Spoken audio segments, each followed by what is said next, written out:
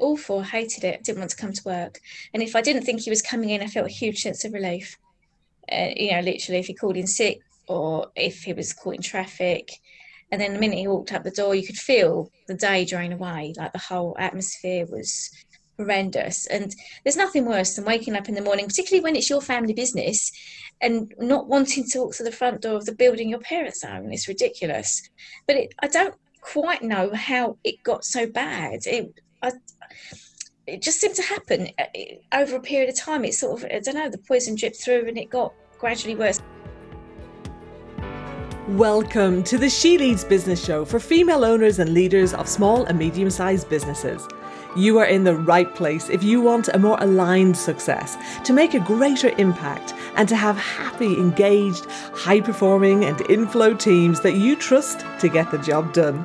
Allowing you to ditch the stress and firefighting, to focus on your most fulfilling high-value work, and to have the financial and time freedom to live the life you truly desire and deserve. I'm your host, Una Doyle, founder of CreativFlow.tv, and I'm a speaker, business strategist, and impact coach. Business owners and leaders hire me to help them to achieve impact-driven growth. Yet not every business owner is in the position to hire me, so I created this podcast, and in every episode, myself and my guests share the stories, strategies and actionable wisdom to help you to achieve this too. Now, on with the show. Hello, and welcome to She Leads Business. I am thrilled to have with us today Nicola Bardin from BSF Solid Surfaces Limited, and she is the managing director of this firm. Welcome, Nicola. Well, thank you for inviting me. Nice to meet you. Oh, my pleasure. So, Nicola, tell us a bit about yourself. Like, where are you from? What was life like growing up for you? And how did you end up being managing director? Okay, so I'm from Billericay in Essex, so I'm an original Essex girl. My family had a shop fitting firm, so my dad built his own house with my mum, obviously, and grew up we were lucky. We had lots of land to play on and all the rest of it. So I progressed through school, didn't have a clue what I wanted to do, went off to university, decided to do food and consumer studies, discovered that not really for me. I'm not very good at cooking or anything like that, and took on a job.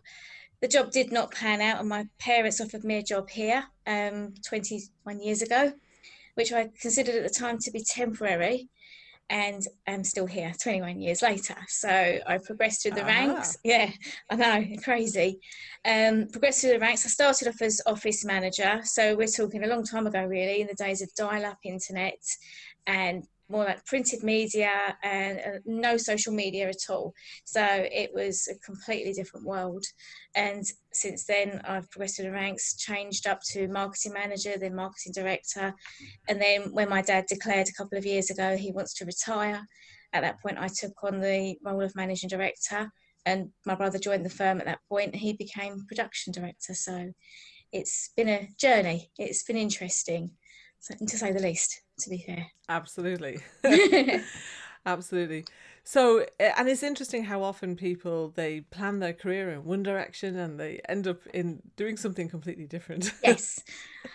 Most of my friends that went to university, not one of them is doing what they trained to. Many of them have retrained. So I guess it's just a sign that when you're younger, you think you know what you're talking about. You don't even realise what's available to you until you're in the big bad world. And then all of a sudden it's like, actually, I think I'd rather do that. And then, if you have the opportunity, you go off and redo it all over again. Yeah. Definitely. So it was never your plan to work in the family business? No, never. I know, it's ironic. It was the one thing that I hadn't banked upon at all. In fact, probably I was like the anti-family business person. You always think you want to make your own way in the world and do your own thing, and then discover that actually the family business is allowing you to do your own thing to a certain extent and make your own way, because why wouldn't you want to grow the business that's already in existence? So, and it took a while for me to work that out for myself, to be fair, but when I did, it was like, well, it's an obvious thing to do. So yeah, fully invested now. I think that's a really interesting point. That I think sometimes people feel, and particularly because of the whole what would you call it? Yeah, I don't know, the kind of Gary Vaynerchuk effect or something, Yeah. about the whole thing of you must set up your own business to be an entrepreneur, and you have to start it from scratch, and you've got to do this whole hustle and grind.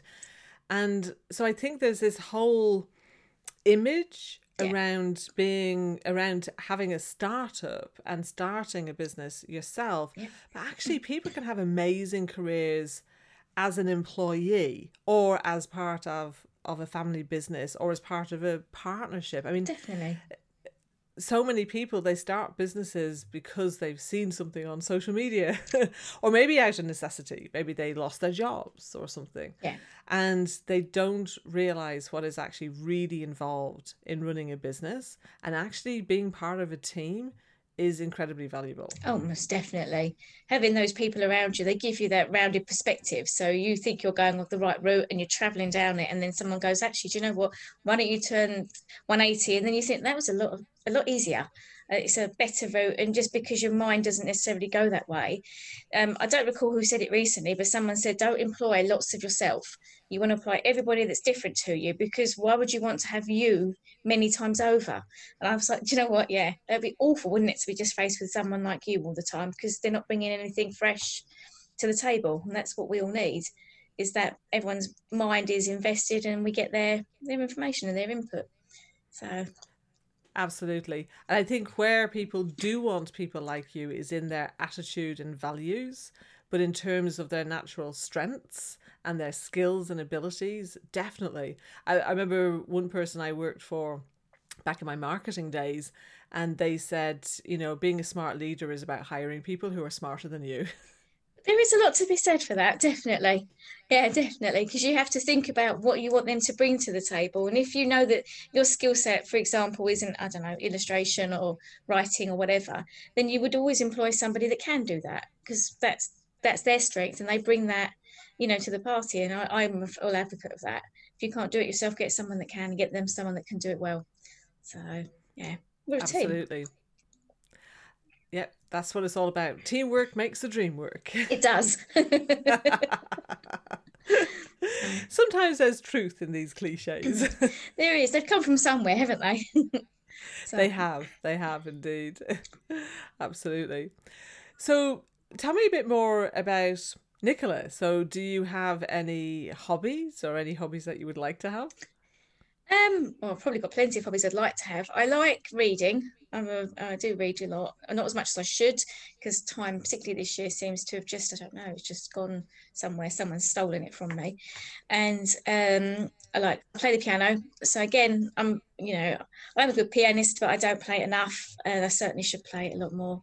And I like swimming, but that was something that got put on hold with lockdown, didn't it? So Of course. So other than my parents' pool, which I'm fortunate to have to use, I haven't actually been swimming for ages.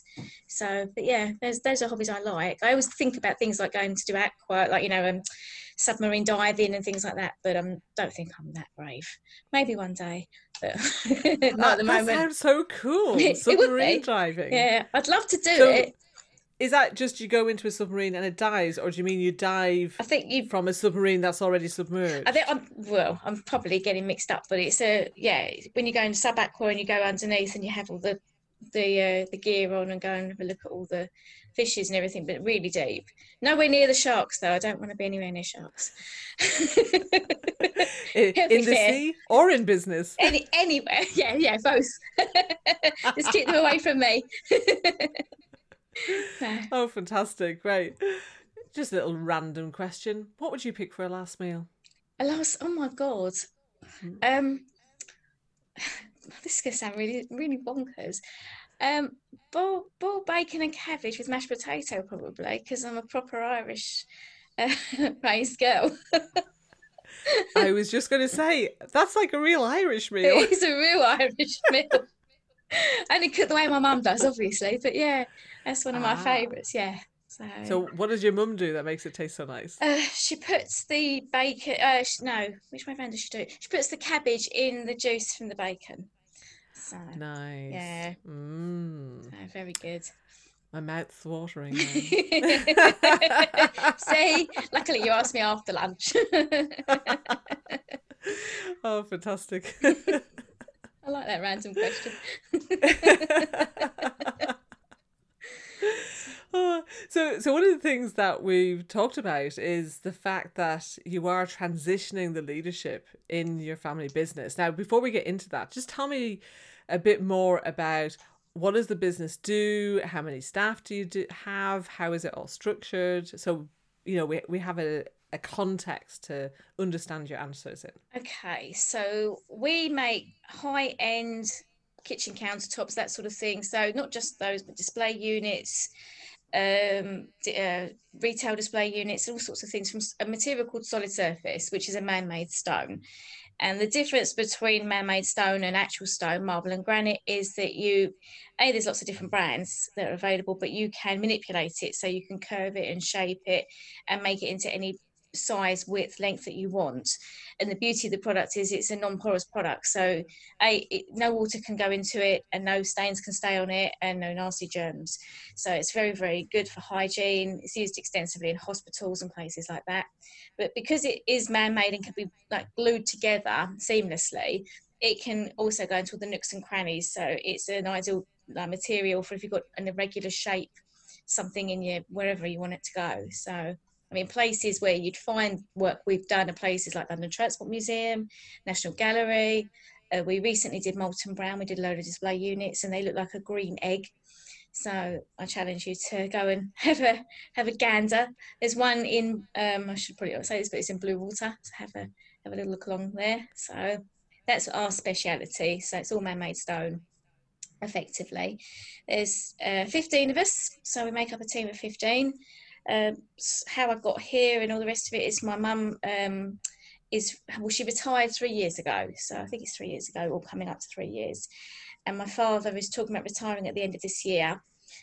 We'll see, because he's a very strong character, but so the path we're on at the moment is this transition where he is letting go of the reins, moving on to finding his own feet on the other side of retirement. And COVID has completely changed that landscape because he made the decision January, but effectively he's not really been here since we returned from lockdown. So we came back in May, and I think we've been pushed, me and my brother, a little bit harder and a little bit quicker than maybe would have happened without it. So we've actually, the transition is difficult, but it's difficult for him, I think, more than maybe for us to a certain extent, because he's the one that doesn't feel needed sometimes. And being such a strong person, he needs to assert his authority, for want of a better word. So there are ways of dealing with people like that. And he's okay. He's just very strong. So, but that's my journey really to where I am now and how we're transitioning forward. We have a plan. I can't say it's perfect because COVID kind of threw it all up in the air and all the pieces landed, but we have a plan moving forward from that. And I think we're stronger for it, actually. I think our desire to succeed is even greater as a direct result of having to battle through this, this year, this 2020. The year we all began saying it's my year. It's the start of a new decade. I know. And then we went, oh dear. I think all the people who are saying, well, actually, technically, the start of the decade isn't until next year. Yeah. Everyone's now going to go, it's the start of a new decade you're right. in 2021. We are. We're going to embrace that thought process.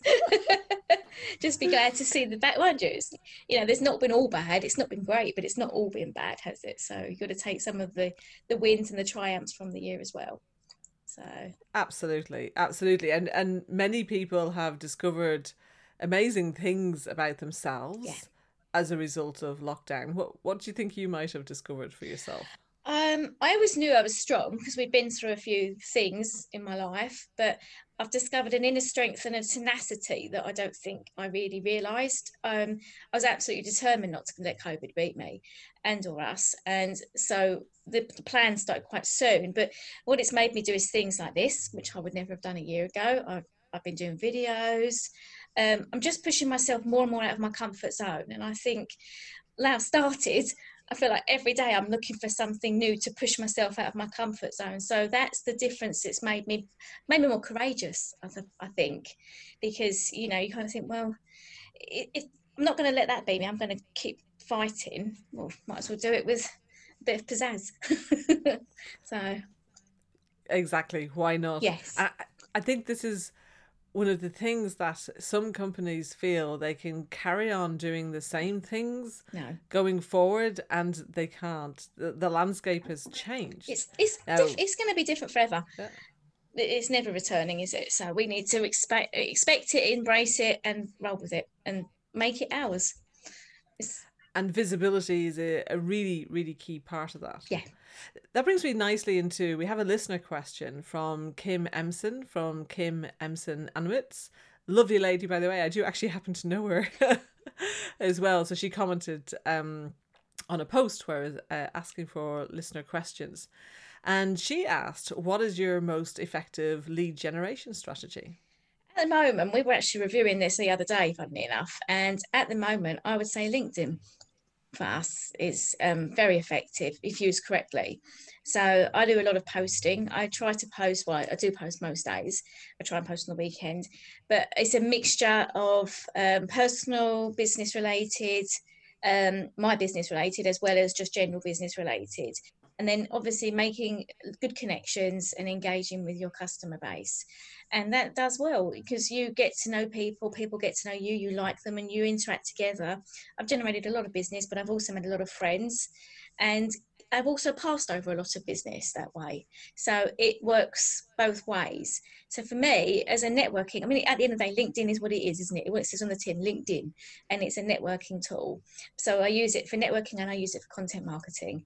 And I think if you are working hard at your content and letting people know and educating them on what you do, then you shouldn't have any issues with bringing people to you, because you should attract those that would want to work with someone like you. And that's the idea, isn't it? You attract people that you want to work with and want to work with you. So I think particularly this year, people have changed what they want to see. They've changed what they want to know. They've been looking differently at things. And LinkedIn and social media in general has, I mean, it was always massive, but it's just had a massive uplift, hasn't it, as a direct result. So if I was going to tell anyone to do anything, it'd be LinkedIn. I've gotten a lot of business with LinkedIn myself, so I can echo that. I think, yes, when used correctly, and those people who are on LinkedIn, like we've all had those spammy messages that's just like, ugh. And really, you just need to ignore them. Don't waste time on them. Just ignore them and focus on sharing, adding value to other people. And that's what it's all about. You add value to other people and you will be able to leverage that somehow or another for sure. I want to share an amazing resource with you that has really helped me to be more focused in my everyday work. So much so, in fact, that I've done this over 2,000 times so far. What is it? A video co-working platform called Focusmate.com. The platform matches you with a partner for a 50-minute video call where we work on our own projects and hold each other accountable. And here's how it works. At the beginning of every session, you have a quick intro and tell each other what you plan to focus on during that session, and then you get to work. At the end of the session, you check in with each other to see how you got on. And there's just something magical about this in-the-moment accountability and the energy of having another person there. And the first time I realised how much of an impact my Focusmate sessions were having was one day when I booked 6 sessions, 3 in the morning and 3 in the afternoon. When I got to the end of the day, I was so tired and I had been super productive, got loads done. And I realised that these Focusmate sessions had stopped time leaks. For example, the 3-minute it takes to boil the kettle, that turns into 10 or 15 minutes as you scroll on social media. These days, if I'm not coaching, speaking or in a meeting, if it's working hours, I'm probably on a Focusmate session. I typically use them to work on my marketing and to do admin, but you can do whatever you want on them. Personally, I find it helpful to type what I'm doing into the chat box as I'm doing it, task by task. Another benefit I've received is that I've got much better at understanding how long it actually takes to do things, which has really helped me in my business planning. Now, you can do 3 sessions a week for free, and it's only a few dollars a month for unlimited sessions. You can go and sign up at Focusmate.com. Now, I know that you might be someone who's a little nervous at the thought of being matched with a stranger. So I'd like to invite you to book a FocusMate session with me. Simply go to creativeflow.tv/FocusMate. And if I have some sessions booked, then you'll be able to match with me. So find the link in the description or type in creativeflow.tv/FocusMate in your browser.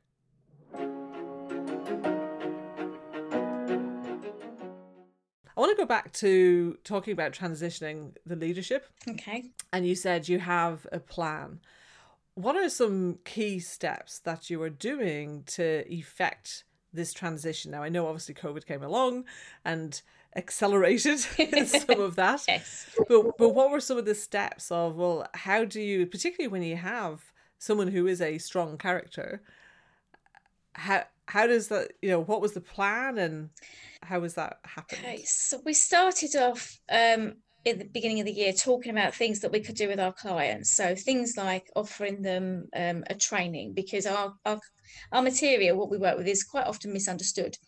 And, people shy away from it because they have questions that don't get answered and all the rest of it. So we had decided at the beginning of the year, what we'll do is we'll start offering some training to our customers and give them like a bit of insider information. So that now obviously it had developed, it changed, and we're doing it as an online with the second one. I'm doing the second one this week. So that's something that massively altered. We were talking at the beginning of the year about dabbling in an online shop, which we're planning to launch either at the tail end of this month or the beginning part of next month.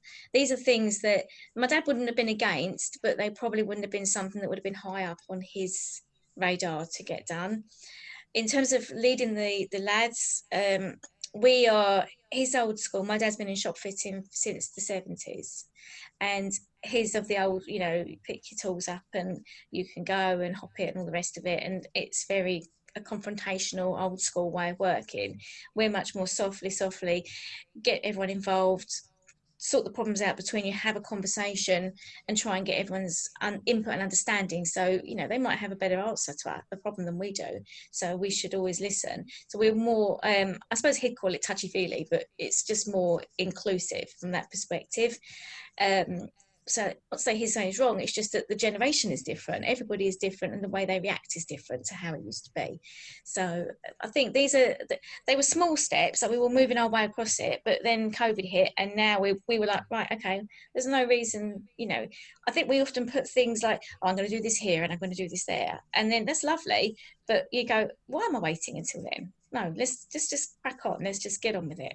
So that's one of the main things, I think, and trying to make people more accountable outside and get them to understand that when they make a mistake, it has a consequence, so that they are understanding time frames and the monetary side of things, which makes them, obviously, that everyone would like to have more money in their pocket. Well, there's one way they can help us to achieve that, and that's by making sure everything goes out right and on time and accurate. So I think they're more on board because they're understanding the meaning behind the things that we're working with. So it hasn't been simple, but it has been worth it, I think. Talking about leadership and staff, I'm so happy to hear you say what you're saying about including the team in sharing more information with them, getting them involved, looking for their contributions and seeing the difference that has made. Like, if you were to score kind of employee engagement 0 to 10, say 5 years ago and now, what would that contrast be? It would be big. It would be big. I would say that, 5 years ago, I think they just felt like they should be seen and not heard, whereas now they are they have a voice. So, like I said, I'm not perfect, so they probably rate us around an 8, I guess, now, whereas before they would probably have hurt us down, I don't know, 4 or 5. So it wouldn't have been as high as I would like to have seen, that's for sure. And I think they might have felt a bit left out and a bit disappointed at things, whereas now they understand that they are valued and they are included. We're people, we're all people at the end of the day, and we all want to feel valued. It's not rocket science. So, well, you wouldn't think so, would you? No. But I was trying to think, when I do anything, I always try to think, how would I feel if that was me being treated in a certain way, be it whatever setting, like if you're in a shop or you're buying, talking to a new customer or talking to a new supplier. And you're right, you'd be shocked at how people react to people sometimes. And, you know, no one's perfect, but you do need to try and put yourself in the other person's shoes, because it does help you. If you can see the bigger picture from all angles, then you have that strength, the whole, you know, perspective before you start your conversation. And it's not always simple to do, but it is a worthwhile exercise to try. So I know in non-office based environments, I think there traditionally is less emphasis on employee engagement. And I think, you know, perhaps in, and it maybe it's that thing of the longer established firms, that they were around when, okay, everyone was just grateful to have a job. yeah. And I think there's a danger of, you know, going forward. Of course, there are lots of organizations who are making lots of redundancies. Employment is going up right now, particularly in certain industries. I don't think that's a reason to not focus on engaging our employees, though. I agree, because ultimately, if you engage your employees and you're having a sticky time, they're the ones that hopefully will pull you back out of the sticky time, because you're working together as a team. So, and it doesn't cost you anything to do that. You know, that 5 minutes that you spend having a conversation could be worth so much more in the future. So, yeah, no, I totally agree with you. Definitely. And, you know, engaged employees, they are more productive. They actually are more profitable to have as well. And, you know, a lot of employee engagement activities can be free. I think the biggest thing often is just getting the leadership to think about, well, what could you do? And how you're leading, etc. Wonderful. Not all leaders are like that, though, are they? No. You had yeah, I know you had one particularly nasty what the flip moment Yes, I in your did. business. Share with us about that. So before my brother Paul decided to join us in the family business, um, my dad had decided that he wanted to retire a number of years prior, and we decided to take on this chap that we'd known for years, years and years and years, and it transpired quite quickly. But I say quite quickly, but I think it happened quickly, but we didn't notice the poison for a longer term. That he was a bit of a monster, really. He was very aggressive, very confrontational, picked on people. So he'd always have a target that he'd pick on. So it could be for any reason, a couple of minutes late, tea, you know, mobile phone. I mean, all the things that are niggles, and that you go, oh, I don't want you using your mobile phone. I have had to accept that mobile phones are a way of life, and that everybody has their mobile on them. So I don't turn a blind eye, but I have a healthy perspective that if they need it, they've got someone that needs to call them, that they will get a call from a family member potentially on their mobile. Times have changed. So he was just aggressive and rude. And what he actually ended up doing was, we were double busy in his mind. We weren't double busy. He was turning work away. He was making the work last longer than it should do. So basically, a bit of job creation. And I think, if I'm honest, he was out of his depth. But he was too arrogant to admit it, and too aggressive to approach about it. And he caused us a huge problem, which took a long time to rectify. We lost customers on the back of him, staff members on the back of him being here, and anxiety that I hadn't ever experienced that level. You know, which when you, I mean, I don't say I haven't had anxiety through my life, because I have, but that is beyond anything I'd experienced up to that point in my life. So when it came to it, we made him redundant and then set about rebuilding. So I think the word for him is narcissistic, because he was only interested in himself, so, and no one else. And when he was there, and you, I mean, like, what was the tipping point? Like, how did you feel when you would wake up in the morning and Oh, think about the day ahead? What did that feel like? awful. Hated it. Didn't want to come to work. And if I didn't think he was coming in, I felt a huge sense of relief. You know, literally, if he called in sick, or if he was caught in traffic. And then the minute he walked out the door, you could feel the day drain away. Like, the whole atmosphere was horrendous. And there's nothing worse than waking up in the morning, particularly when it's your family business, and not wanting to walk to the front door of the building your parents own. It's ridiculous. But I don't quite know how it got so bad. I it just seemed to happen over a period of time. It sort of, I don't know, the poison dripped through and it got gradually worse until one day we were like, no, actually, this is, we're losing money. The company, he will force us to fold, which of course isn't an option in my eyes. So we made him redundant because he was an expensive problem, to be quite honest with you. So yeah, I don't like feeling intimidated, and I try my hardest, but obviously sometimes those feelings can't be prevented. So you have to kind of do what you can to alleviate them. So yes. A lot of the time when people talk about feeling intimidated, it's more of an internal thing. But what you're talking about is someone who's abusive. Pretty much. Yeah. Oh, he was a massive bully. Yeah, my brother started here, so I think that's what tipped him over the edge for his perspective. He came here thinking he was going to lord it over everybody and take over, and I think he's one of those people, and sadly there's quite a few people like this in the world, that they go into a business and they're the managing director or they're the director or they're whatever position of power. That doesn't mean you don't work. It doesn't mean you put your feet up on the desk. It means you work 3, 4, 5 times as hard as the other people, because it's your business, it's your baby. You want it to work, you want it to succeed. No one else is going to do it for you. But he came in with this attitude, I think, that eventually he'd be made a director, he'd be made a shareholder, and it was all on a plate. Well, it was a plate of nothing because he wasn't prepared to work hard to create anything. That became so apparent. And then when Paul joined us, it made it worse, because then he would probably view my brother as competition rather than as an ally, which is what he should have done. We could have grown it together. Could have been, could have been monumental, and it wasn't. And he made my brother intimidated. And you sit there and you think, but with the children of the people that own this business, we shouldn't be feeling this way. That's absolutely outrageous. So it's up to us to deal with it, isn't it? No. Absolutely. And nobody should be made to feel that way. No, definitely not. But yes, I could see why it would be extra galling in that circumstance.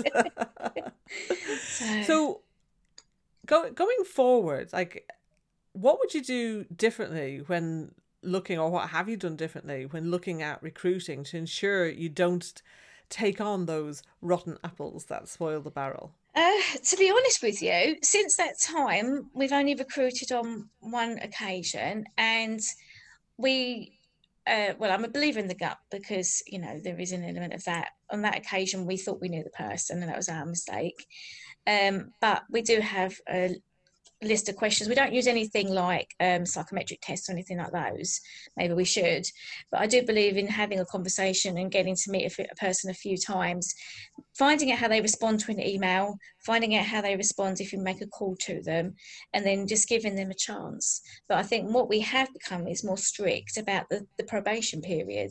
So that actually is key, because you don't get to know someone over an interview, and it's, or a phone call, whatever. So you give them the opportunity for 3 months, and people will never be able to keep up a facade for that period of time. I mean, that's why I was cross with myself with the previous chat, because to be honest with you, his mask did slip. It just slipped slowly, and I should have seen it originally at the first knocking, and I didn't. So now I'm more acutely aware of that. I'm ready for it, if you like. I'm watching to see, does the mask slip? Am I going to get any problems? But this young lady we took on a year ago, no, touch wood, what you see is what you get. And that pleases me, because that's who I am. What you see is what you get. There's no hidden agenda and there's no mask. And I believe if people are like that, then, life would be a lot easier, quite honestly. So, yeah. Yeah, I think quite often those are the people who actually perform very well in interview as well. Yeah, because they're acting, aren't they? They're acting all the time. It's when they don't have to act that they struggle. So real life is the problem for them, not everything else. So exactly. So you've had some challenges in your personal life as well. Tell us more about that.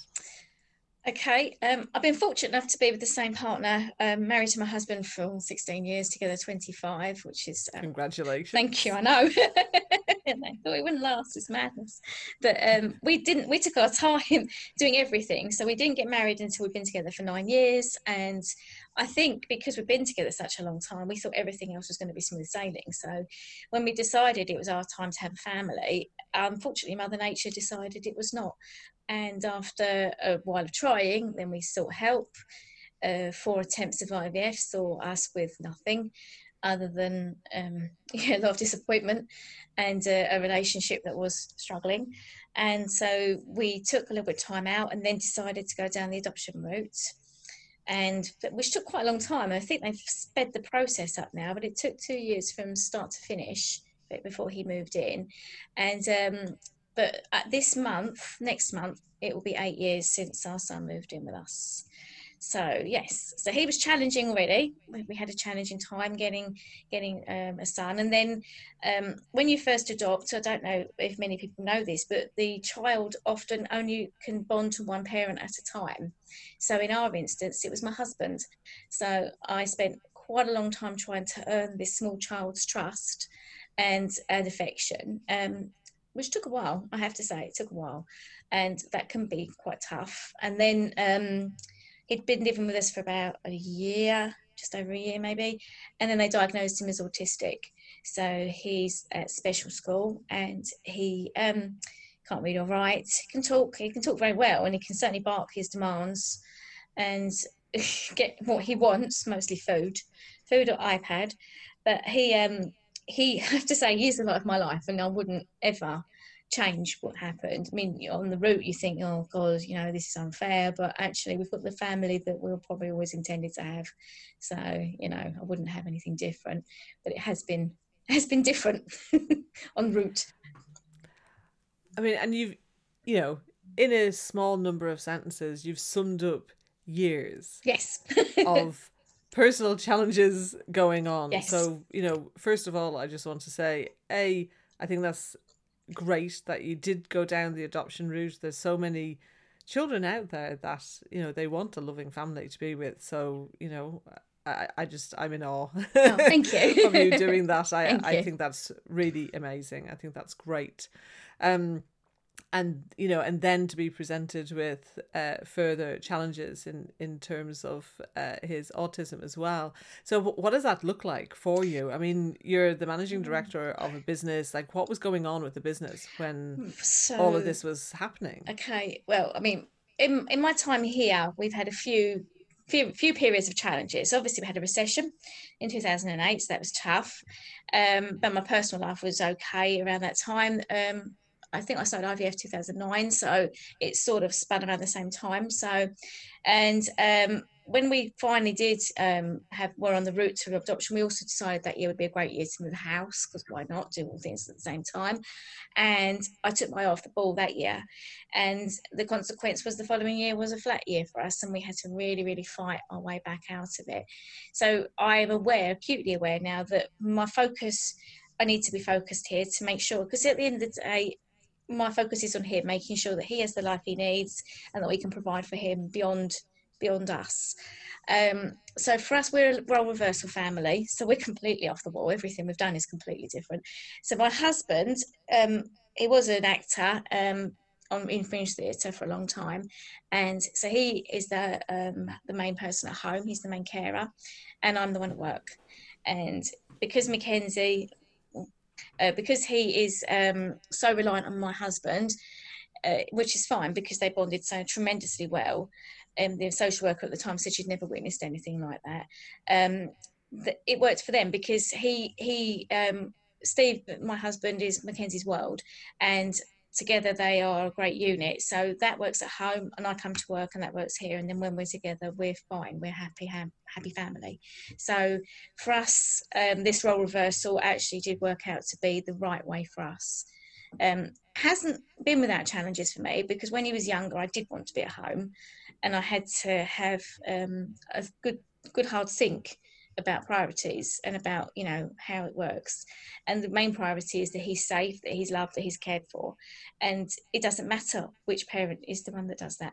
So, and it was my own preconceptions of what parenthood looked like that was the problem at the time. So yeah. Isn't it amazing what a mindset shift can achieve? It's phenomenal. It is really phenomenal.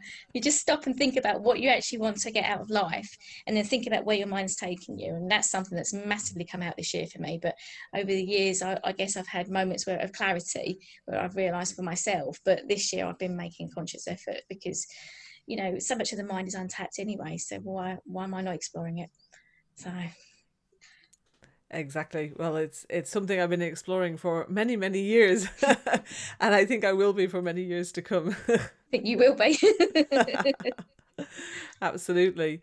So I'm curious as to how things worked with, like, what was the adjustment like for Steve then in becoming the house husband? Wow. I mean, the thing with having a child that's nearly 2 years old, besides anything else, is a huge adjustment for everybody. So we went from a couple with two cats in a new house to a couple with a child, not even a baby, a child.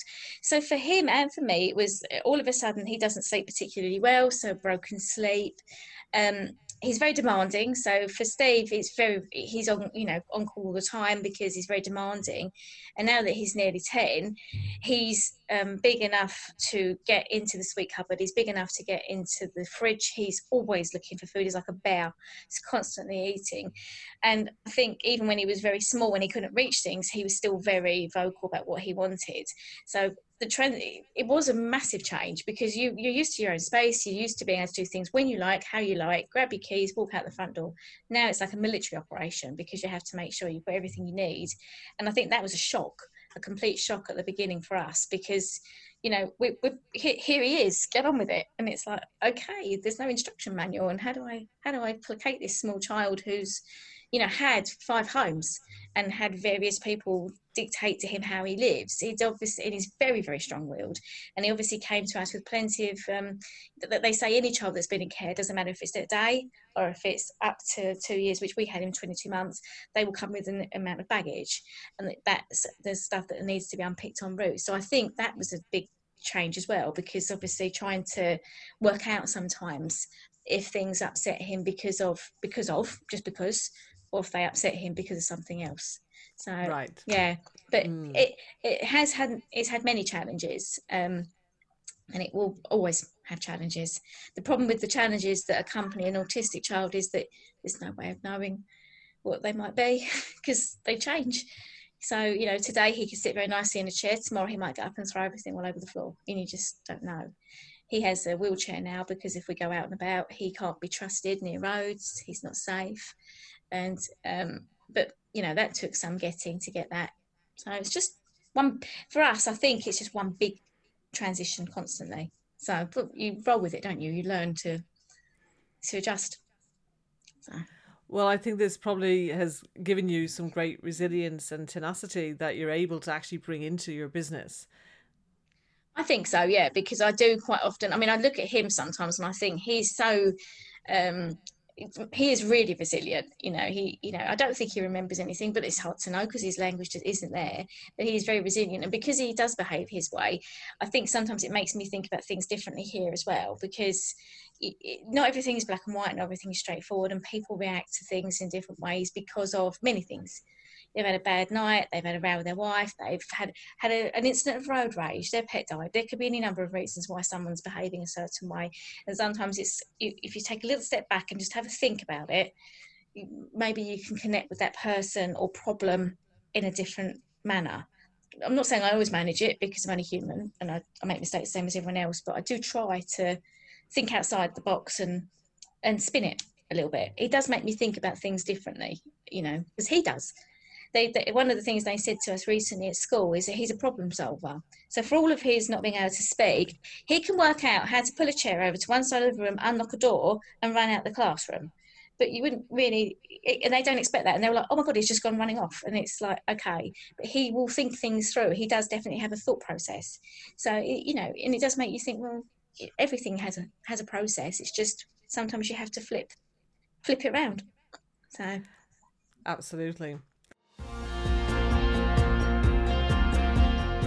Let me ask you something. If I was to ask you to give me £10 or dollars or euros or whatever your particular currency is, and I guaranteed to give you 100 back and then followed through and did so, would you want to do it again?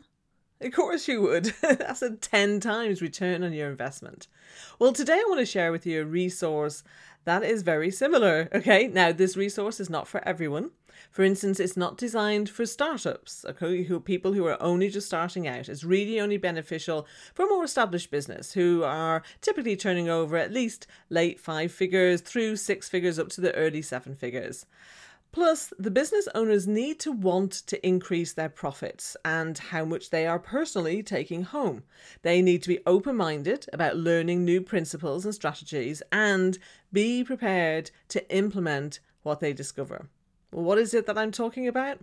It's a session where I'll help you to unlock at least 50k of extra hidden revenues in only 50 minutes without spending a penny more on marketing or advertising. And that's guaranteed. Now, please understand that this is not a discovery call in disguise. It's more than a session, in fact. It's a fully fledged, standalone little mini program that combines some training, strategies and coaching. Now, you might be skeptical and wonder, how can I possibly do that? Well, it's a combination of things. So before the session, you'll do a 50-minute video training that explains why most small business marketing doesn't work as well as you'd like and what to do instead. Now, I've even had experienced marketers scratching their heads saying, wow, I'm not doing this myself when they've watched that video. Okay, second thing, in the session itself, I use our proprietary business assessment software, which has millions of algorithms that help us to evaluate different strategies to see which ones would be most profitable for you. And thirdly, you'll also do a personality profile test that helps me to guide you to the particular strategies that are most suited to you, or perhaps the person who would be implementing these strategies. And of course, I've been coaching and consulting in one form or another since 2003. So of course, my experience comes into play here too. Now, even though I'm guaranteeing the session, and if I don't find you the guaranteed amount, you won't pay a penny, I'm not even asking for the whole amount up front. You just pay a small deposit and then only pay the rest once I've shown you the money. Want to know more? Head over to the webpage now at creatorflow.tv 50k. So that's the number 50, number K. Or click the link in the description. Let me give that to you again. It's creatorflow.tv/50k.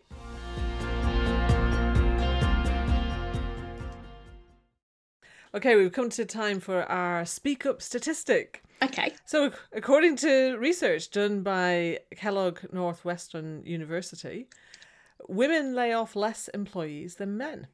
Okay, that's interesting. I think probably it's the yin and yang, isn't it? So people probably say I'm being sexist, but I think women tend to be a little bit more empathetic to people and will try to find other solutions. A lot of people this year, in my humble opinion, because I'm not right necessarily, have approached the problems with their money with getting rid of people. It isn't necessarily, especially a lot of people, that isn't necessarily the right way forward, because some of those people might have the skill sets to push your business out of the problem. But I think there's a lot of knee-jerk reaction. And I think men do tend to make snap decisions a lot more than women. Women tend to mull stuff over. In my experience, working with my father and my brother, they both tend to be more snap decisions, with me sitting there going, well, hang on, let's just have a breather. Let's return to this conversation in 10, 20 minutes, half an hour. Because, you know, there might be another resolution. There might not be. That might be the best way forward, but not always. Not always. It doesn't surprise me that way, though, to be fair. You just made me think about the book from Alan and Barbara Pease, why women can't read maps and men can't. I can't remember what men can't do. Yeah, I know the one you mean. Yeah, but they talk about, like, when a man and a woman go into a room full of people, what women do is they scan the room and they immediately suss out different relationships and dynamics and things like that. And what men tend to do is they look for the exits. Oh. Yeah. Oh, that's interesting. That's probably very true, actually.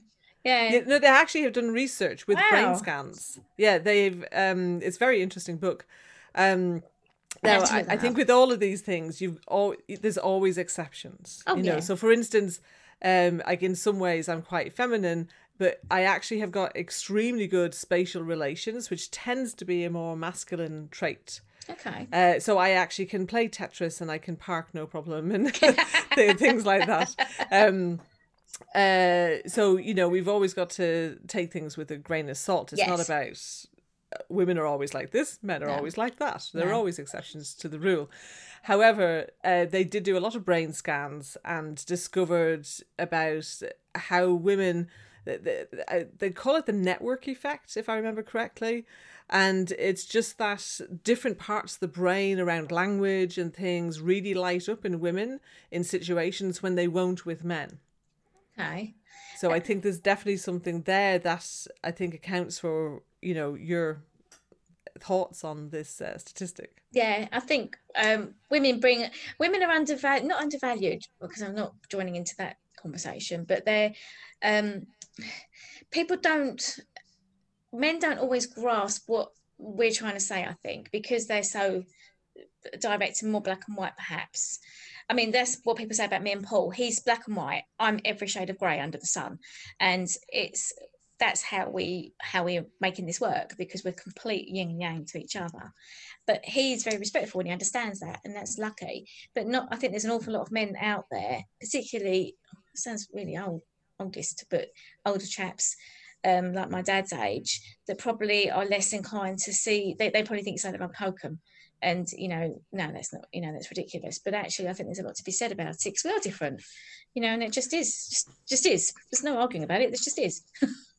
And I think there's a lot to be said. It's about harnessing the strengths of each gender and everything in between. Okay? Yes. You know, Yeah. let's be inclusive in that way as well. And just really understand that, like, there are so many different traits, whether they're masculine, feminine, or nothing to do with that. Yep. That when we harness those and collaborate and work together, then we can achieve amazing things. Oh, definitely. You're right. It's including everybody, and it's listening to everybody, and it's giving everyone the opportunity to have a voice. And even if you don't disagree, at least having the courtesy to listen. And then, you know, quite often what you'll find is 10 things might be not rocking your boat, but the 11th is the right thing, it's the right sentence, it's the right idea. And if you don't give people an opportunity to speak, how are you ever going to find out? So Absolutely. And I think the other thing is, and there is a tendency for people to just go, oh, let's cut there's these challenges coming up, or we're facing this right now. When actually, if they worked with their staff, as you said, they might have the skills, the ideas to get them out and to create an even stronger, better business that makes more of an impact as well. Yeah. So yeah, there's so many different ways of approaching things. And I know I have heard of different companies who've done things like they've reduced hours, they've maybe taken temporary pay cuts, that they've done things so that people can keep their jobs. Yep. And be able to get through these times. Now, there are times occasionally where, making redundancies may well be a necessity. And if that is the case, hesitating over it is not a good idea, because then people are just going to get into more and more trouble. Yeah, and it's being able to make that distinction, though, and I think trying things before you get to that point. I think people just if they're just looking at the black and white numbers and going, well, our salary bill is our biggest cost, so the best thing we can do is just make that smaller. It's not taking a holistic, strategic view of the business and what actually could be done instead. I agree. And I think a lot of companies have got rid of the key people that probably have the ability to get them out of it. So there are companies out there, quite a few of them, that have got rid of sales teams. And it's like, but surely the sales team is the team that should be out there knocking on the doors, because you need to be, getting in touch with all your customers and engaging with them and trying to increase their spend with you, and let's make some new friends, because there's plenty of people out there.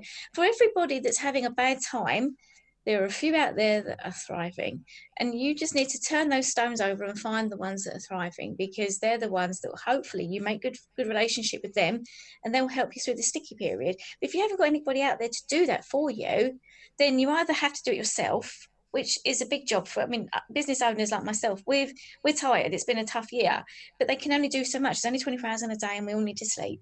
So if they do that, then they're cutting off their nose in a certain extent to spite their face. I'm not saying everybody's like it, because obviously I'm not knowing everybody, but I do believe there are a certain number of people that have been made redundant, that possibly their skills could have pushed them back into where they needed to be quicker.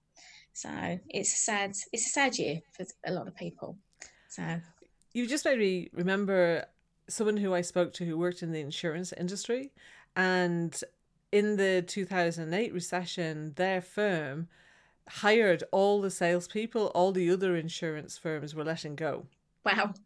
Yeah. Oh my not days. Not every single one of them. But yeah, but all the good ones. Yeah. Yeah, but they doubled down on their marketing, they doubled down on their sales, and they absolutely thrived through the recession. So it's all about strategy, isn't it? It's all about strategy, and it's all about determination and tenacity, and it's that kind of keep going forward. We've doubled down on our marketing. That's what we've been working hard on this year, because that's the thing, like you said before, visibility. So it's key, isn't it? You get noticed, you get people get to know you, they get to see who you are and like and engage with you, and hopefully you gain relationships on the back of it. So absolutely. Nicola, what would be some takeaways that you would like listeners to take on board for their journey? Think before you make decisions. Don't make rash decisions, because you make a decision today, you can regret it for a very long time. And make some plans and try and stick to them. I'm not saying that I'm the best at this, because I like to have lots of plans and then have to hone down, but I've been double downing on those this year to try and achieve more. I think be focused, think about what you want to do. Earlier we talked about your marketing. Don't try and go after the next shiny button. Find what you're good at, find out where your customers hang out, and increase your presence there. Make yourself known, and make some good relationships, but be the person that you want to deal with. Well, absolutely. I love that. Be the person you want to deal with. I think that's great advice for anyone in any situation. Good, thank you. Wisdom is always widely applicable. It is. And it's always good to I try to take notice of what I read and see, and take on board if I think something's good, and listen to other people, because what they say is valuable. So people don't just give you advice for no reason. They give it because they care and because they want you to succeed. So at least have the time to listen to it, even if you're not going to take it. So, you don't have to take everyone's advice, but, some of it's going to be good. Sometimes even being advised badly makes you go, no, actually this. And yes. It can help clarify what you really think. Definitely. It just gets that brain going right where you need it to go, doesn't it? So, yes. Yeah, because if they're saying something and especially if you're intuitive and you're kind of going, something doesn't quite feel right about this. Yeah, yeah. I think this other thing. Yeah, and it pushes your hand, doesn't it? Exactly. And I think, as you say, listening and being respectful to people, as long as they're being respectful too, is always a good strategy. I want to go back to one piece of your advice there about planning. I'm just curious as to, so do you do plans for the year or shorter periods? Like how do you do your planning in your company? This year we've been different. So we started off with our plan, and obviously it got tipped up. So what I've done this year is I had a number of plans to try and increase my visibility, try and increase who I am, try and increase the business's visibility as a consequence, because whatever I do reflects on the business. So we've been I've done a lot of coaching this year, if I'm perfectly honest, and I've joined a coaching group. And the idea of this coaching group is the last few months of the year, we're going to smash them out, we're going to have our goals, but you're being held accountable. So when I'm planning, what I would say is key is find someone as your accountability partner, someone that's going to make you stick to what you say you're going to do.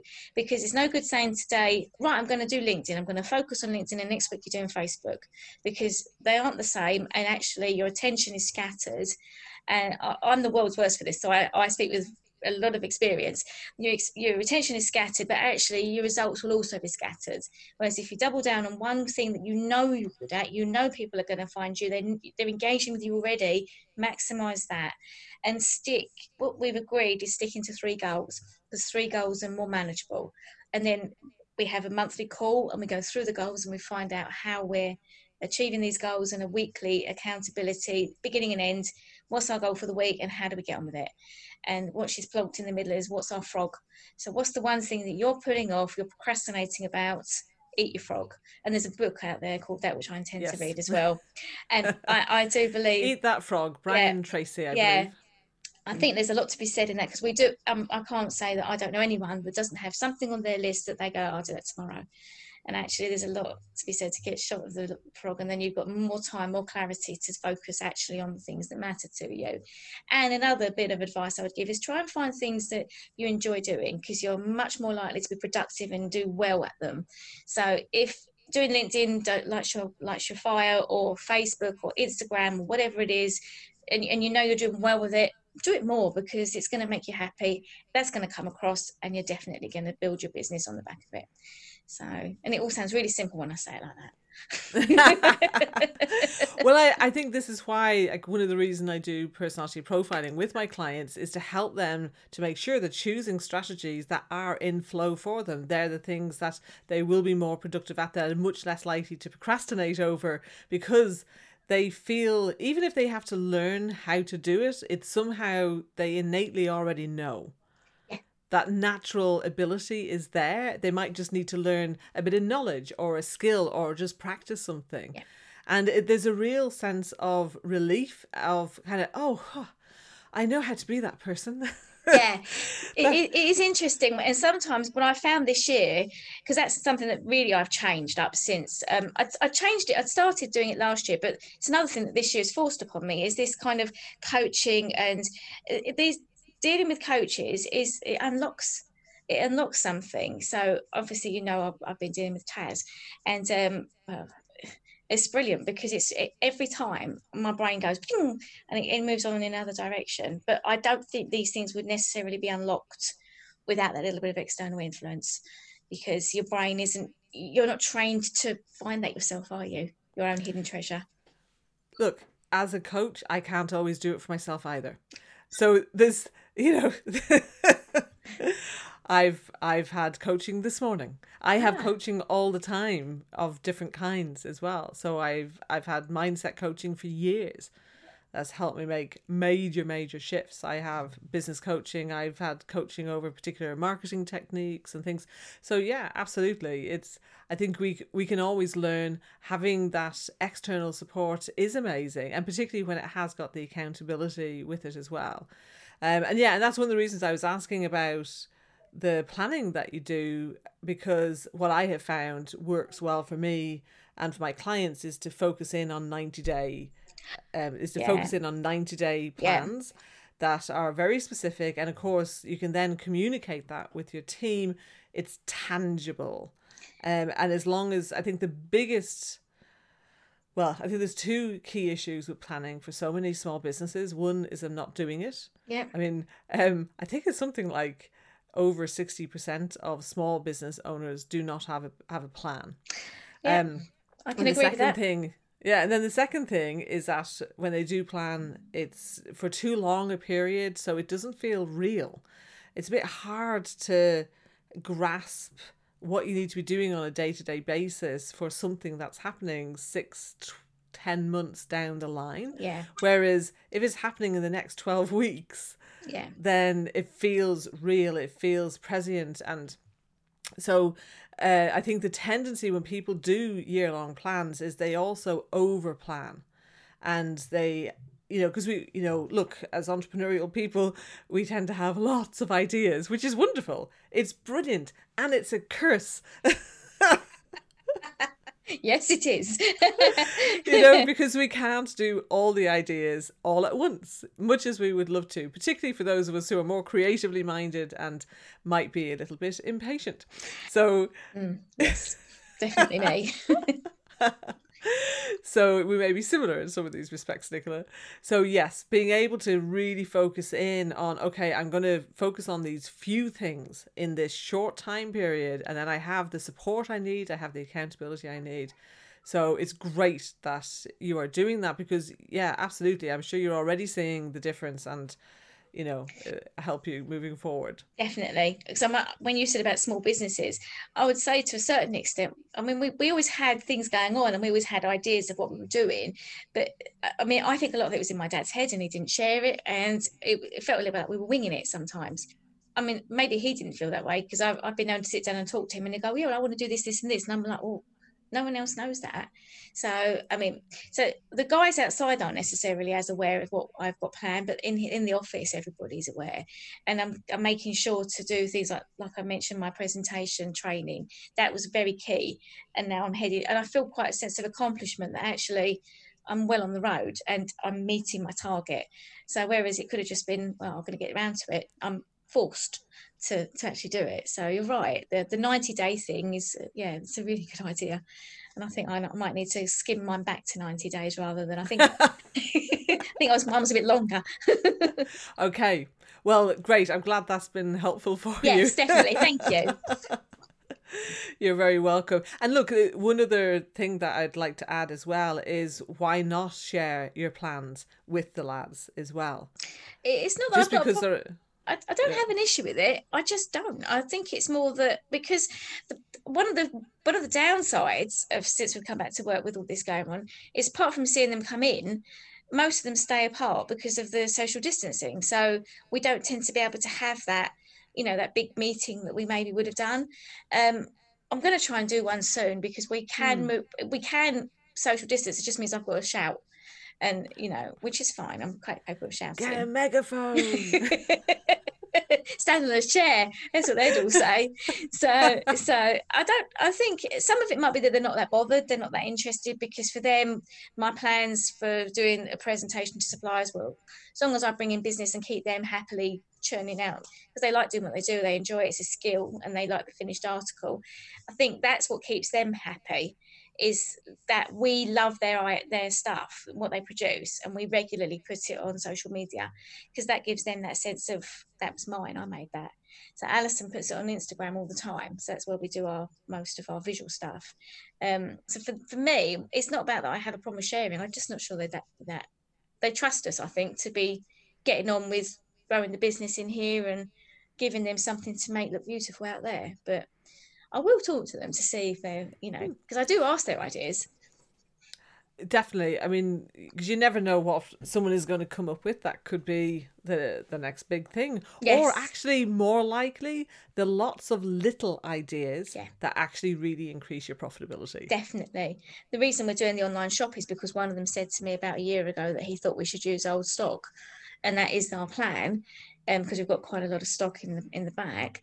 It's just been time's been against us, but now we're forcing it. So hopefully that will please him, that although it took a very long time to get his idea out there, it did actually come from one person, and I will be keen to make him aware of that fact. So you're right, people, years ago when we did Investors in People, the lady that trained us there, she said, when your employees walk in the door, I think I said this to you before, you don't want them taking their brain off and hanging it up with their coat. And it sticks in my mind that just because they're out there and that we're in here doesn't mean that they haven't got brilliant ideas, that they're just not bothering to tell me. So absolutely. I do try. There's companies who have done all sorts of initiatives to get ideas from their staff, with various incentives and things like that. Yeah. And it absolutely has made a massive, massive difference to the fortunes of the company. So yeah, I'm just a big believer on getting staff involved, and quite often, particularly for staff who have never been involved before, they will not react positively or not that interested in the beginning. There'll be a small pocket of people that'll be like, oh, this is great, and this is another way we're being valued, and other people are just like, and they don't really care. But over time, it cannot but help have a positive impact. And I think the number of people, who actually then really start to engage more, and even if they don't say anything and they don't do anything, you don't know that on Friday night down the pub, when somebody is saying, "Oh, who do you know? I'm looking to swap. I want a new employer," and they go, "Actually, our place is really cool. You know, they do this and they do that and they do the other," and they might not say anything to you. Yeah, yeah. But they're part of that. They're part of your employer brand. Yeah, totally. Yeah, you're absolutely right now. We'd like to think of them as all family, really, because we're like one big family. But with a family, you have arguments as well. So I suppose there's always a downside. So, yeah. Well, it's as long as there isn't the kind of monsters thing going on. Yeah. Disagreements are not a bad thing. It's about having productive conflict, and that's all about the level of trust that there is between the people concerned, isn't it? Totally. Absolutely. Yes. Fantastic. Nicola, it's been wonderful speaking with you here today. Where can people find you and find out more about your business? Okay, you can find out more about me on LinkedIn if you like. I'm Nicola Barden, so you'll find me on LinkedIn. My business is BSF Solid Surfaces Limited, and do feel free to have a look at the website, which is www.bsfsolidsurfaces.com. Bit of a mouthful, I know. So, but yeah, drop me a line. I'm always happy to have a chat, and I'm always posting on LinkedIn, so I'm sure if you had a little look, you'll find me there. Thank you very much. And that's all for today, folks. Make sure that you subscribe to get more of this juicy goodness for your business, and check the description for links mentioned in this episode. Enjoyed this free broadcast? I want you to know that I go so much deeper into the topics discussed, so you too can grow a fun-to-run, highly profitable business that increases your impact and your creative flow. If you'd like to know more about that, let's arrange to hop on a call. You can set that up at creativeflow.tv/call with Una. That's creativeflow.tv/call with Una.